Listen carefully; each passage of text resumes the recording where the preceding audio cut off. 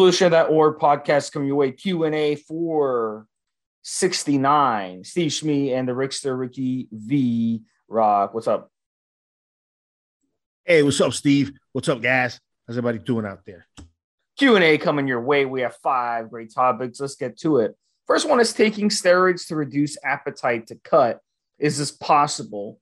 So the interesting thing about this question is that if you use steroids and you notice that your appetite's dropping on a specific type of steroid, that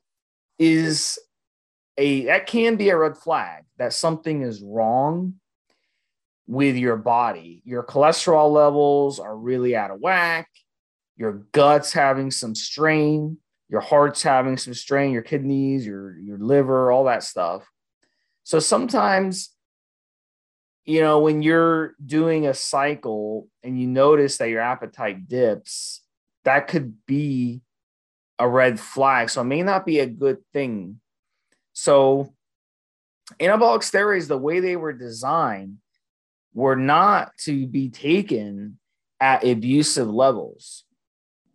So the way they were designed was for people with anemia, for people with muscle wasting, all that good stuff. So they were taking therapeutic dosages that helped boost their appetite, helped boost their muscle mass, helped prevent muscle wasting. Therapeutic dosages. So when you're running these crazy cycles, these 1, 2, 3, 4, 5 grams of steroid a week, you notice your appetite dropping. That's your body saying, you know what? I don't feel good. I'm sick. Stop feeding me.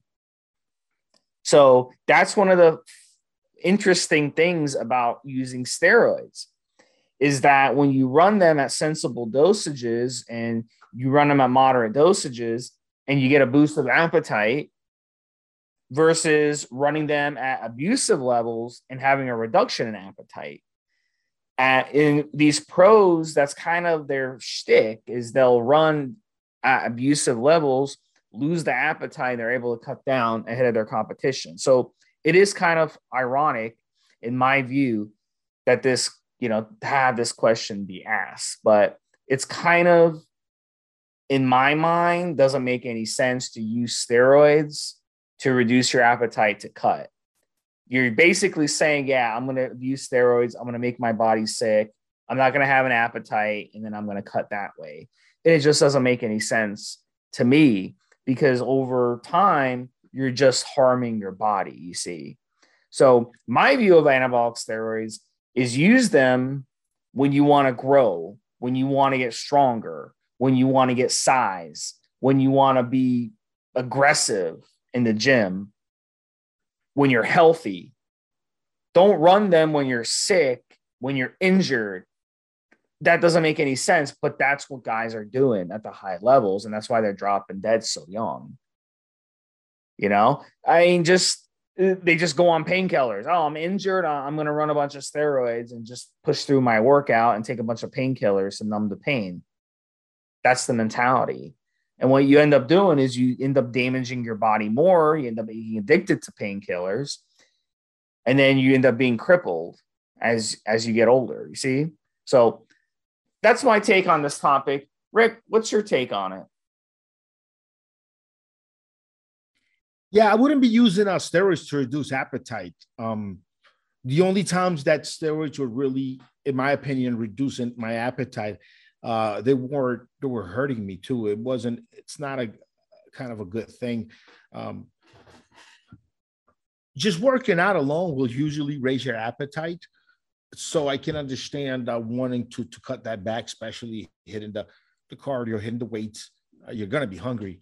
You're going to feel it, even if you've cut the hunger out by doing some time restricted feeding and fasting. The workouts will still make you feel it. And if you're cutting down, there are definitely good over-the-counter supplements and herbal aids out there. You got to just see what kind of works for you, what's going to really do it for you. I sell N2Burn, which is a good fat burner, and it also helps with appetite some. It helps with some of those hunger pains.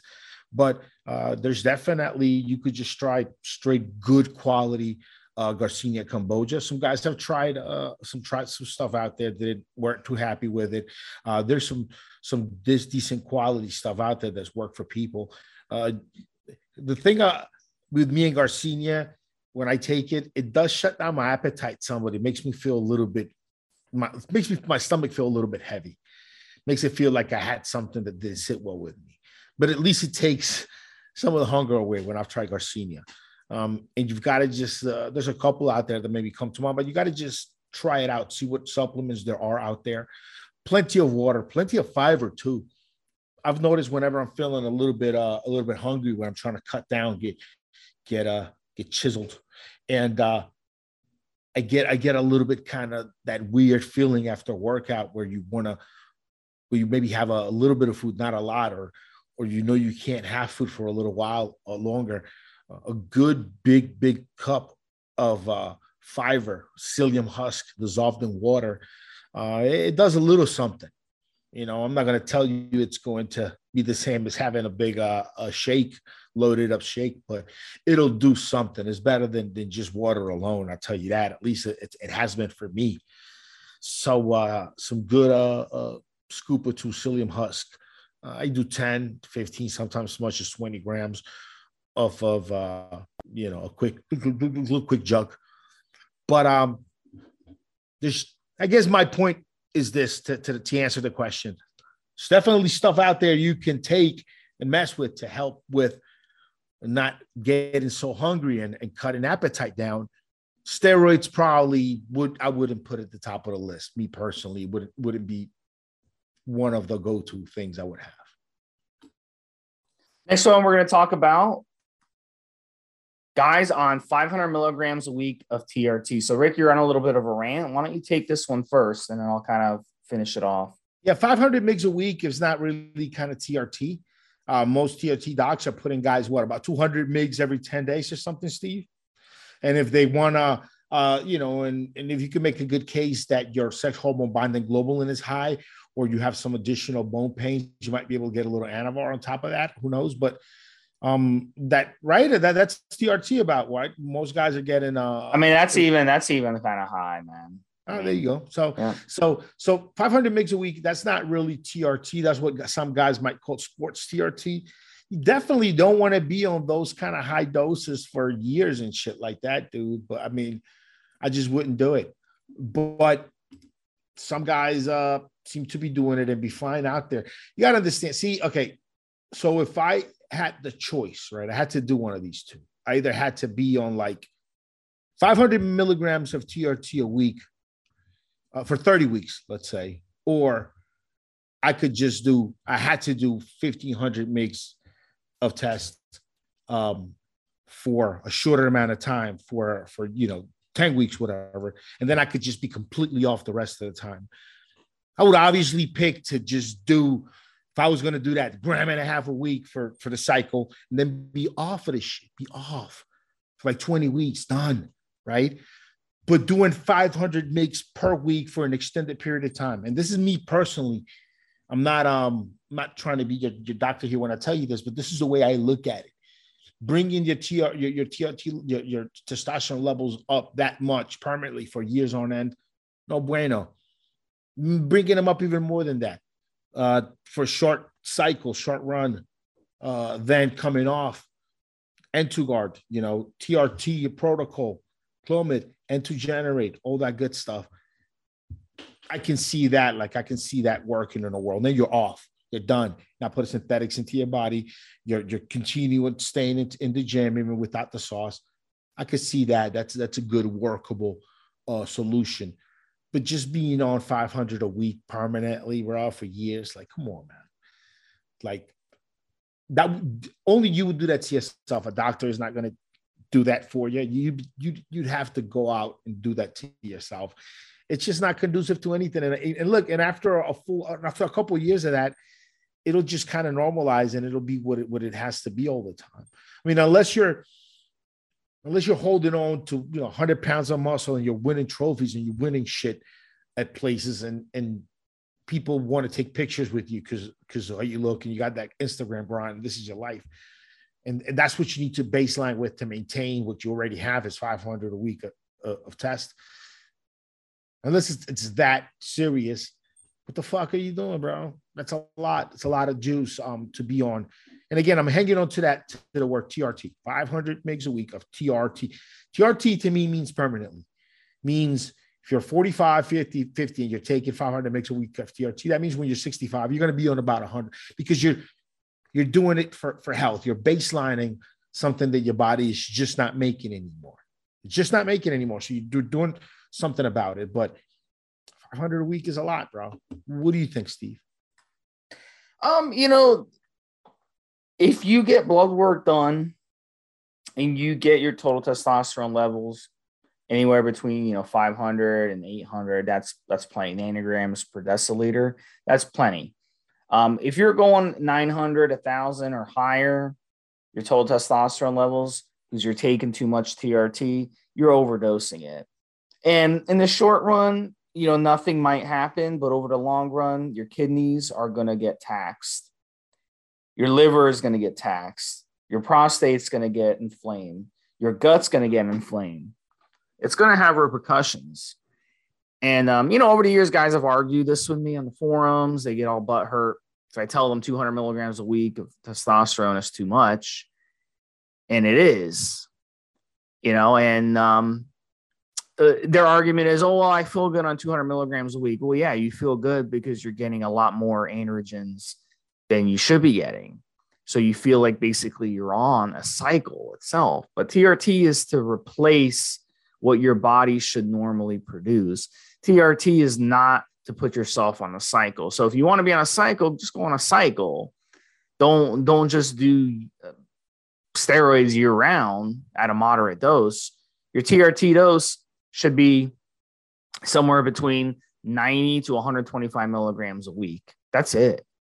Maybe 140 milligrams a week at the most. So unless you want those other problems, we've seen guys, dropping dead left and right, okay, who've been abusing steroids. So don't give me that shit, all right? And a lot of these anti-aging clinics, these aren't doctors, they're businessmen, And at the end of the day, they're not regulated as they should be. So what happens is some businessman comes up with the idea, I'm going to rent this space and I'm going to have my own anti-aging clinic. I'm going to pay some doctor who's is not even meeting up with you as the patient, but he's signing the prescription. So that the anti-aging clinic can prescribe you steroids. They can prescribe you testosterone. They can prescribe you ACG. They can prescribe you an AI. They can prescribe you peptides. They can prescribe you B12. They can prescribe you different vitamins and stuff, just turn you into a guinea pig. And it's money in their pocket. It's just money in their pocket. And the doctor is not even it's some doctor in Tennessee or something who's just signing off on it. And they're getting away with it. And it's getting out of hand. It's becoming like a pill mill situation. And unfortunately, I guess that's freedom, hey, I have the freedom to take a bunch of shit and destroy my body. And the businessman, he doesn't give a fuck about your health. So TRT, you need to go to a real doctor. You need to go to a real endocrinologist who's going to sit down with you and figure out the best plan, because this is a lifelong decision and there's no turning back. Once you do it, there's no turning back. And I've had clients come to me crying because they've been on TRT for years and now they want to have a kid. And the bad news is, once you're on TRT, the chance of you having a kid is drastically lower. So you better think about it before you go through with it. And that's why it's important to sit with a trusted, real doctor, not some fucking businessman who's just trying to make money. So I hope that saves many of you out there. A lot of headache. Just me telling you that. All right, so the next one we're going to talk about is day after injection, lots of swelling. So I'm going to touch on this a little bit. I'll bring in Rick because Rick has a lot of experience with this sort of thing. And, sometimes it's dirty gear. Your source, your brand might not be good. It could be good gear, but maybe you're just allergic to that particular oil or whatever is in there. Your body just doesn't agree with it. And then it could just be a bad injection. It could be a bad spot. Sometimes your body doesn't like being injected in certain spots. Over time, as you gain experience, you'll figure that out. You'll realize, yeah, you know what? My left quad doesn't like to be injected, but my right quad is cool with it. My left shoulder doesn't like to be injected, but my right shoulder does. You see what I'm saying? So it could be any of those issues. What else you got on this one, Ray?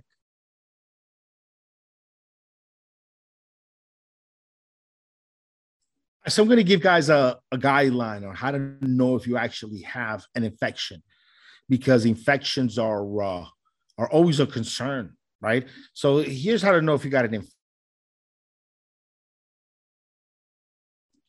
Number one, how does it look? If it's kind of white in the middle, light in the middle, a darkish purplish ring around, maybe a little red dot in the middle, that's surely an infection. If it's warm to the touch, surely an infection. Another way you know you have an infection is because it progressively gets worse and worse and worse and worse. A shot that just went a little bit wrong for whatever reason, too close to a nerve, you moved a little bit, maybe the needle was a little tiny bit dirty and you just got a little bit of just a small reaction that didn't turn out to be a nasty infection. Maybe, who knows, some bullshit could have happened and you get a sore. Maybe the mix, the solvents, the gear, a lot of different things could be factors. Usually those you'll take the shot, you'll feel a little bit of pain. The pain or the discomfort might peak at 24, maybe 36, 48 hours. It peaks there. And then from then on, it gets better and better and better and better and better. An infection, on the other hand, it's going to progressively get worse day after day. 24 hours worse, 48 hours worse, 72 hours even worse.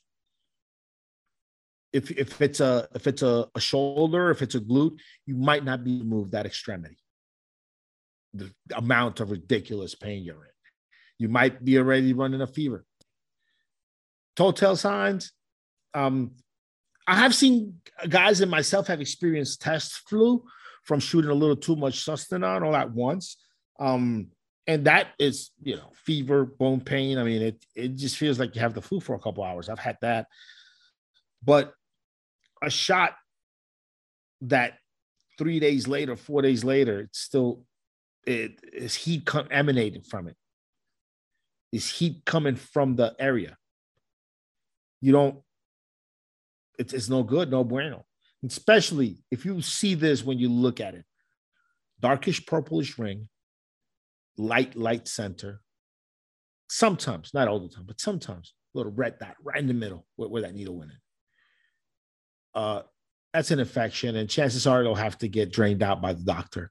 It'll get drained out, stitches. Maybe he'll have to put something in there after draining it, stitches, antibiotics, and how bad it is. You gotta get to the doctor soon if that's what is going on. But I'm going to say something, and unless you're very experienced, if you're very experienced, you've already kind of sort of have done this, I'm sure. If you're not very experienced, just disregard it. But I sometimes find myself when I'm opening a new vial, or a new cycle, just as a precaution, my first shot or two out of a certain vial, if it's not bona fide human grade, I tend to keep very shallow, very close to the surface of the muscle. And you need the experience because you got to know to do it just right. So you shoot in the muscle towards a bit closer to the surface, but don't miss it and just shoot in a pocket of fat, like in the muscle towards the surface.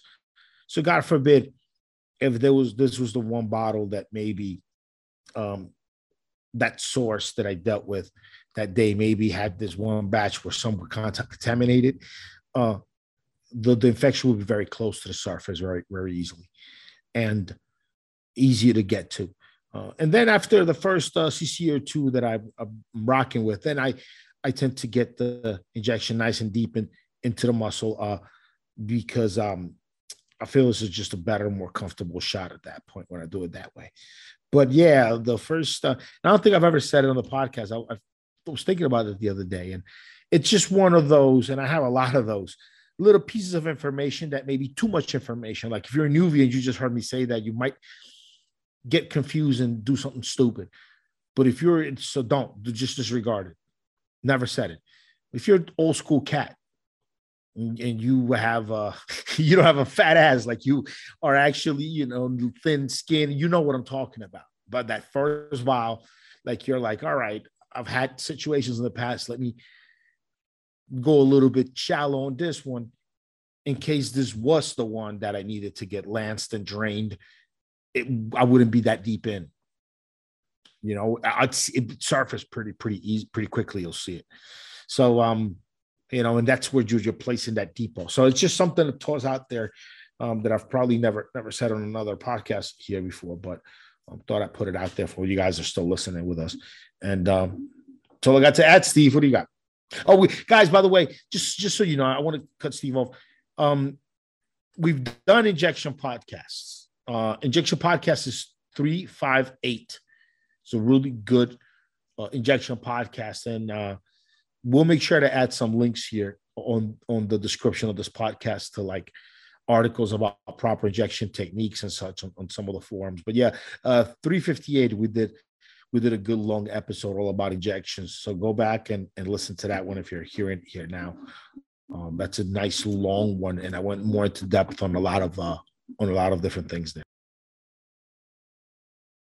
All right, so next one, this is for Rick again. Do certain juices increase absorption, as in absorption of oral steroids, absorption of supplements, that sort of thing, like juices? So a couple of things. The one that we know for sure that's always worked is grapefruit juice. Grapefruit juice, and we obviously know pepperin helps absorption, but grapefruit juice helps the steroids. Methylated steroids last longer in the liver. Grapefruit juice, a lot of guys like using it with Dianabol because Dianabol is one of those that has a shorter half-life than the others, but it'll extend the half-life of these steroids because it inhibits an enzyme in the liver that breaks them down without rolling out a bunch of chemistry names. It's just what it's doing, but it'll do that to other drugs. So other drugs that you might be taking that the body needs to break down via this enzyme, those will also last longer in your body. So if you're a healthy dude, you're just taking a little bit of D-bol to help your progress along, and you're not on any other drugs, grapefruit juice, chances are you get a little bit more of your money's worth out of that D-bol with a grapefruit juice because it lets it hang out a lot longer, it's a good bit longer in the body. But that's it. I mean, grapefruit juice and obviously pepperin from pepper. It helps absorption. It's made its way to a lot of different supplements, and you know it helps absorption a bit. What's the spread between helping absorption and dangerous? As in, let's say you're taking like an aspirin or Tylenol or something. You take it with some grapefruit juice. Is there a chance you could harm your liver too much by doing it that way? I'd have to really look at the chemistry and see those two that you mentioned are all affected by that pathway that what grapefruit juice is inhibiting. But no, you've got to just look at the type of drug it is that you're taking, and some drugs have them hanging out longer, or they could be more toxic. D-bol itself, you know, the same 40 milligrams of of Debo that you took without grapefruit juice might be just a bit more stronger in your body and maybe give you a little bit more side effects, liver too, when you add the grapefruit juice, just because it's giving it more time, more passes, more time in coursing through your veins. And that could be the case for other drugs. And then it's just the incremental, the increase of side effects, damage, short-term, long-term, permanent, whatever that could happen. And it's a drug per drug basis. Like it might be a good podcast to do, and maybe I'll come in with some names, some drugs, some families of drugs that are affected by this process. I don't have it offhand right now. And I hate to say something wrong, say something is okay when it's not, or alarm someone when they're fine when it comes to this topic. But definitely, there's some drugs that you might have more side effects if with the grapefruit juice. There are others that are just going to be completely unaffected by it at all. Next one we're going to talk about, and the last one, is going to be mountain biking steroid stack. So give my thoughts on this one. Tren, one of the worst things you can take for endurance and mountain biking, because you're going to add size quickly on it, which is not good for mountain biking. But it's so inflammatory in the body, makes it kind of constricts your airway, so you're not able, makes it harder to get oxygen into your body and move it around throughout the body, because it's constricting your pathways to breathe. So you'll notice your lung capacity is diminished on Trenbolone for that reason. And then I would say any harsh steroid, something like Halo or Anadrol, something little on the harsh side like that, it's going to have those same properties, those inflammatory properties. And then also steroids, of course, that add weight, because when you're mountain biking, you're fighting gravity, right? And the lighter you are, the easier it's going to be to pedal up a mountain. So if you're on the bike and you're 150 pounds versus being on the bike and being 200 pounds, it's going to be very different. You don't see bicyclists out there that do well at it who are overweight, for a reason. So definitely, that makes a big difference as well. So I've noticed that when I've been on more harsh steroids and I've done, bicycling and stuff outdoors, and it can be brutal. I bicycled in 25 mile an hour wind, and going into the wind, it was a struggle for me to while I was on steroids. It just felt like a struggle. And, when I've been on other types of stacks, something like Equipoise, which is one of the better ones for endurance, it's helped me.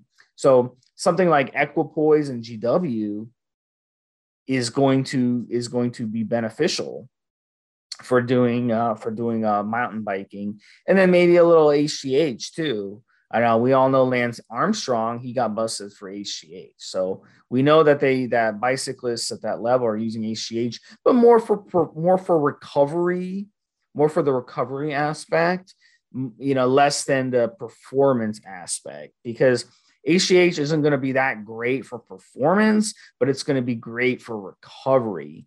So being able to recover from a brutal bicycle ride through the mountains is not going to be easy. But I'll bring in Rick at this because Rick has a lot of experience bicycling down in South America. I think he's bicycled like Venezuela, Brazil, Colombia, Peru, those countries down there, a lot of mountains. So maybe he can shed some light on this. I don't know. Does Venezuela have mountains? Is it more rainforest?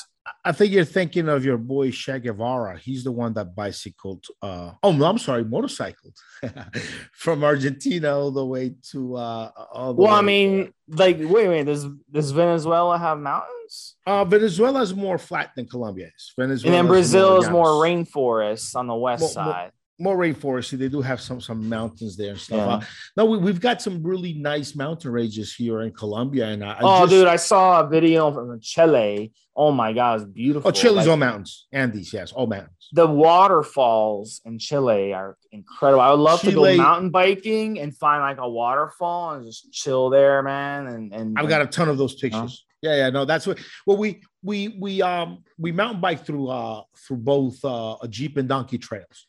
So we just there are a lot of farms where there are very productive farms, and people back there, they need ways to get stuff in and out, bring themselves in and out. So all of these trails are fit for either a donkey, horse, a motorcycle, or a Jeep, or a strong Jeep. And that's kind of what we mountain bike through. And we end up with some beautiful waterfalls, rivers, some really nice places. Best stack for mountain biking, GW is great.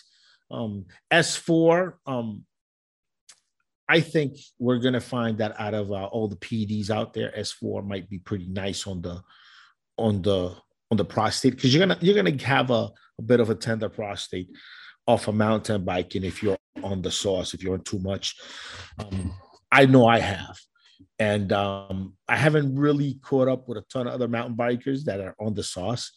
I'm going to try to and come back and let you guys what I hear from other guys. But I know me personally, I can feel that shit more than not. And I'm concerned because prostate is always a concern when you are taking steroids. It's a fucking concern when you're not on anything. So it's definitely a concern when you're taking the sauce. And I just feel it just a bit more tender than usual when I'm mountain biking. So I mountain bike by seasons. There's a rainy season and a dry season. And I really try to get out on the trails during the dry season. I don't like wet season mountain biking too much because if I get up in the morning and I've made plans to mountain bike and it's fucking raining that day, I'm not going to get out on the trails. I'm going to get on my stationary bike at home, and I'm not going to go out there and risk getting sick or risk falling off that bitch. Like, we're literally on some donkey trails sometimes, and it could get dangerous out there. There's no reason for me to do all of that. I got children. I got chitlins. So during rainy season, I end up making a lot of plans to get scrapped. I end up getting out there, and once or twice we've gotten stranded by rain and mudslides. So I just, during the wet season, I just don't mountain bike at all. I hate making plans, clearing things in my day to go out, and then it rains in the morning suddenly. And you just, when you fuck your schedule up. So I stay out of mountain biking during the wet season. During those times, I use some of the harder juice, some of the harder sauce. During the dry season, there's a good 3-4 month span that if I'm around, I mountain bike the fuck out of the llanos out here in Colombia. And I do that during dry season. During that time, a little bit of Anavar here and there, S4, GW, a little bit of testosterone, human grade test, a little bit of EQ. Don't really incorporate Trenbolone. Don't really do orals. Don't really go too high in dosages, because I know I'm going to be pedaling. I'm going to be on my bike, and it's just not the time to be doing any of the heavy dosages, or I'm gonna walk around feeling weird in my taint all day long, and it's not what you want to fucking have to think about. So, and you know what? I enjoy mountain biking, having the endurance, actually being able to get on a bike, get all the way up that fucking hill and come back down. That's real deal stuff that can work for you and I can use. And I'd rather that and have to get off some of the saws a good chunk of the year than just being bigger, being bigger and holding on to more mass. And I respect guys that are like that. They want to be mass monsters. I like to see and feel the beauty and performance that my body is capable of, and being able to just, sit on this bicycle, which is basically a prosthetic to multiply your strength and ability. And you strap this bike on, and then you power it with your own calories, your own muscles, and go so far in a day that you wouldn't even fathom of going that far by foot. go down some hills so fast that you wouldn't even think about walking down a hill this fast. You get to do those awesome things. And yeah, getting off the fucking sauce and saving your prostate is a trade-off, and losing a little bit of mass during dry season when I pedal a lot is a little bit of a sacrifice. But at the end of the day, when I'm old, and I may be just too old to be taking steroids and mountain bike anymore, I'm going to remember all the trails I went down. I probably won't remember if I just held on to those extra 10, 15 pounds all year round, just held on to them. I didn't get off the steroids. You know, like, fuck that. I want to go places and do things and have my body do things. So that's important. What do you think, Steve? Have you ever mountain biked to Machu Picchu?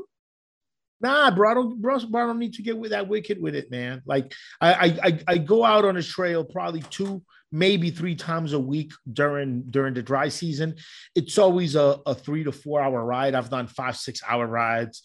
And the way I handle it, I put my bike on the back of a vehicle. I drive up to where the Donkey Trail meets the road. I'll park at some restaurant there, whatever's nearby there, a trucker's restaurant. Give the guard there $5 to wash my car. And then I just go up the trail on the bike. I meet up with people there. Some people ride, through the highway on their bikes and meet me there. Some other people go in cars. We just meet. Then we just get the fuck up there. Then ride downhill. Usually 3, 4, 5 hours, some of these rides. And it's just like, let's say that there's some farms that are very fertile, very producing farms, but they're 4 or 5 hills back from the main road.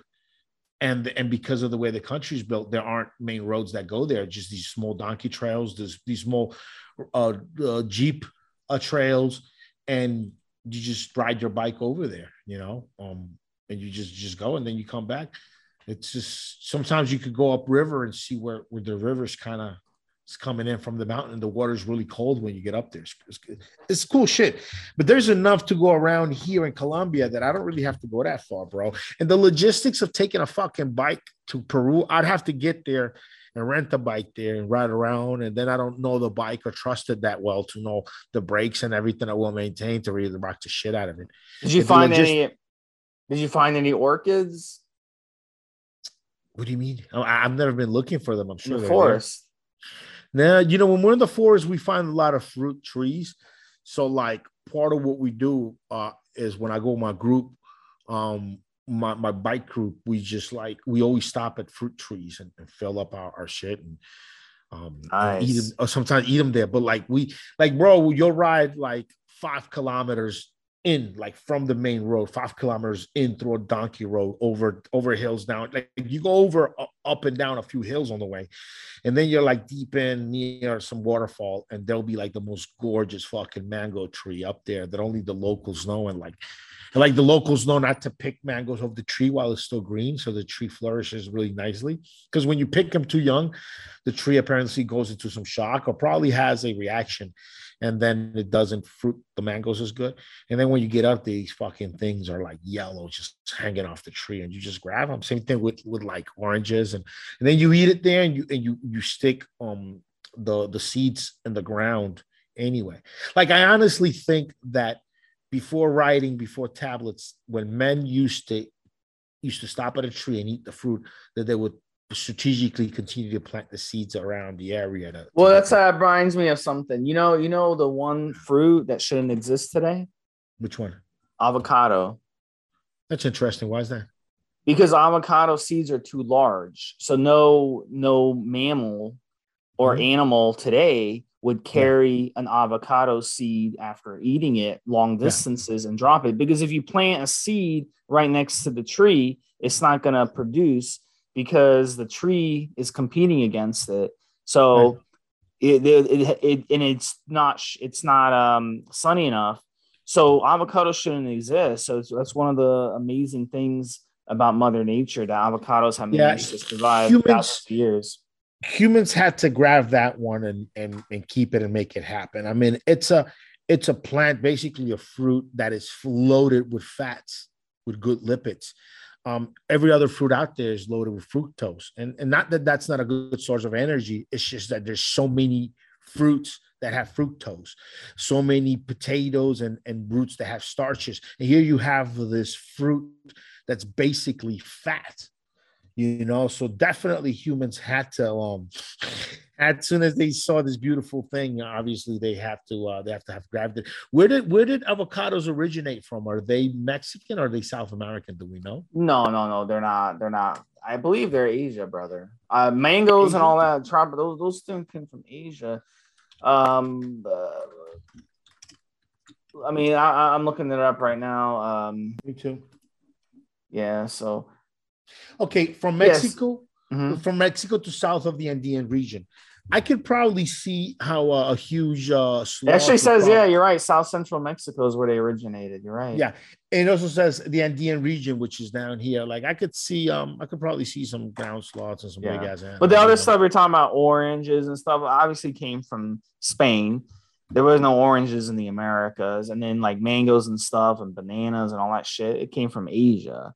So during World War II, there was a banana shortage across in the United States. They couldn't make Twinkies because at the time Twinkies were stuffed with the banana cream. Yeah. Okay. So they had to change the formula. So these are, but like that story you're telling me about. Mangoes is another one that relied on humans to transport it across the world. Yeah, it's big. Yeah, it's a big one.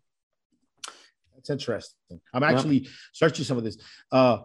Bananas originate from the Malay archipelago, Southeast Asia.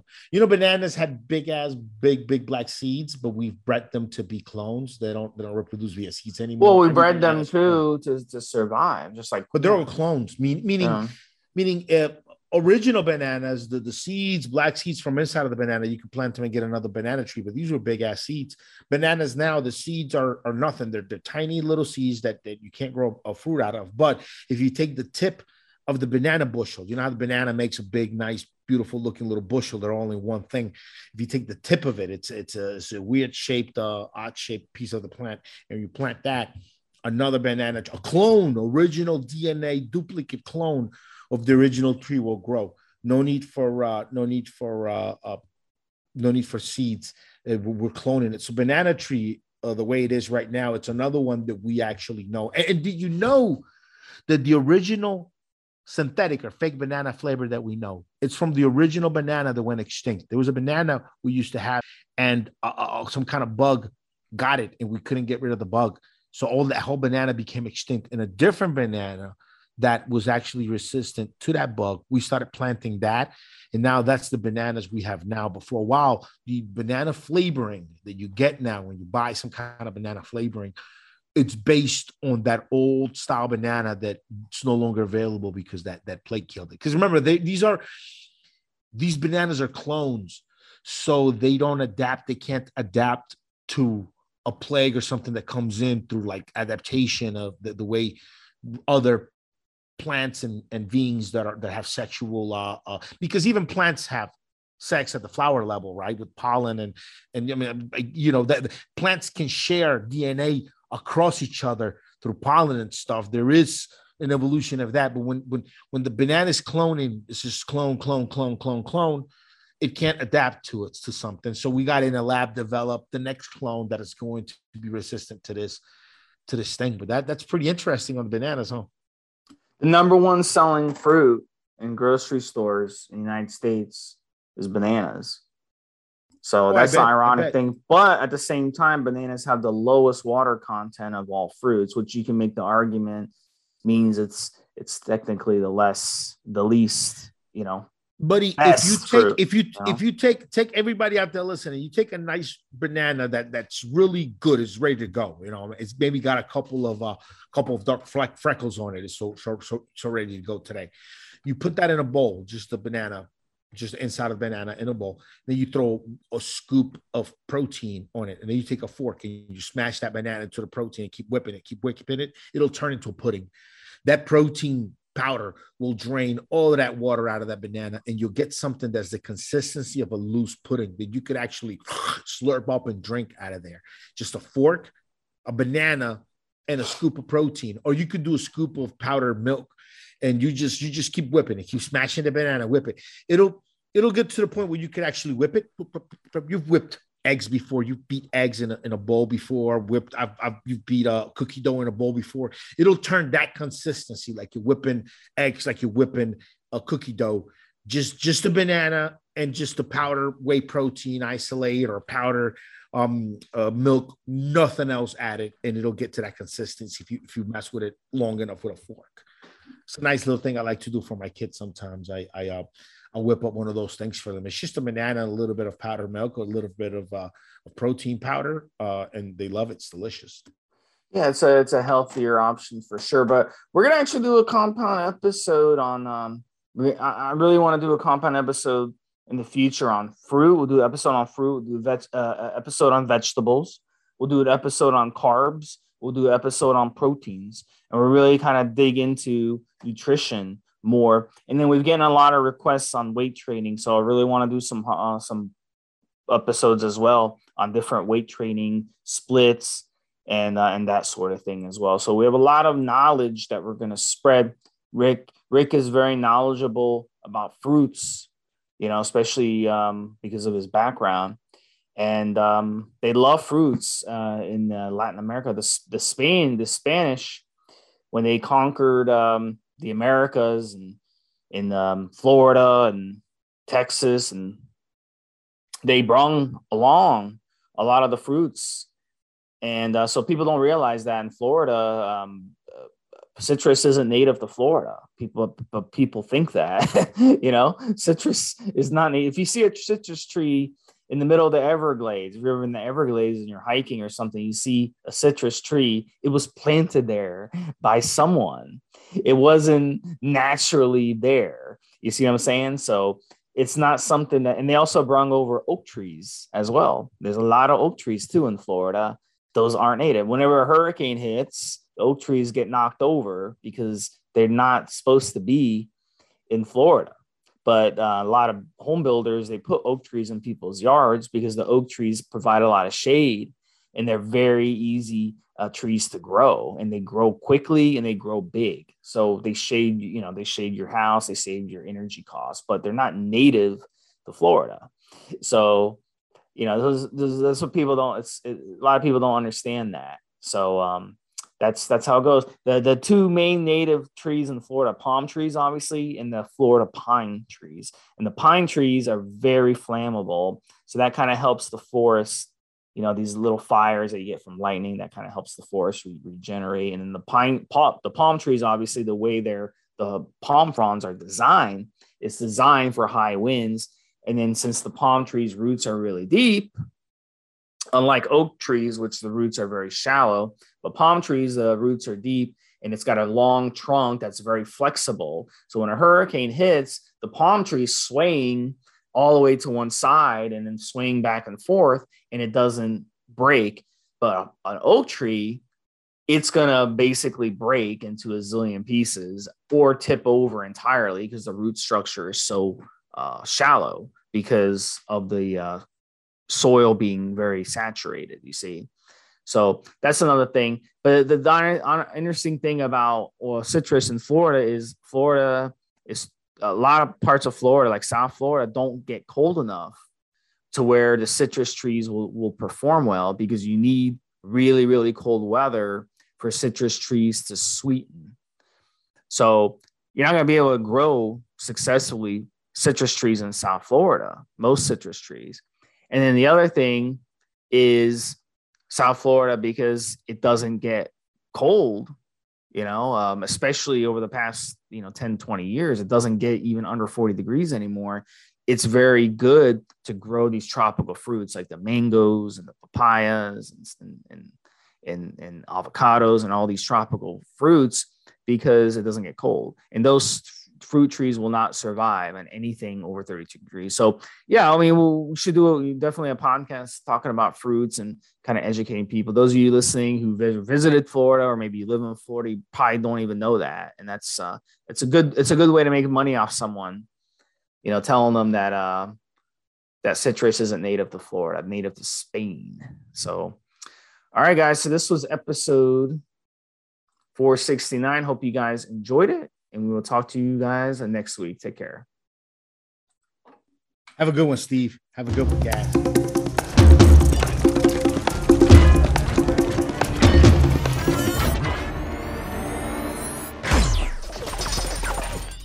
Guys, this is the required legal disclaimer. We are only sharing our experience from years of steroid use. We are not doctors, and none of what we say should be regarded as medical advice. Always check with your doctor before taking any drugs or starting any training program.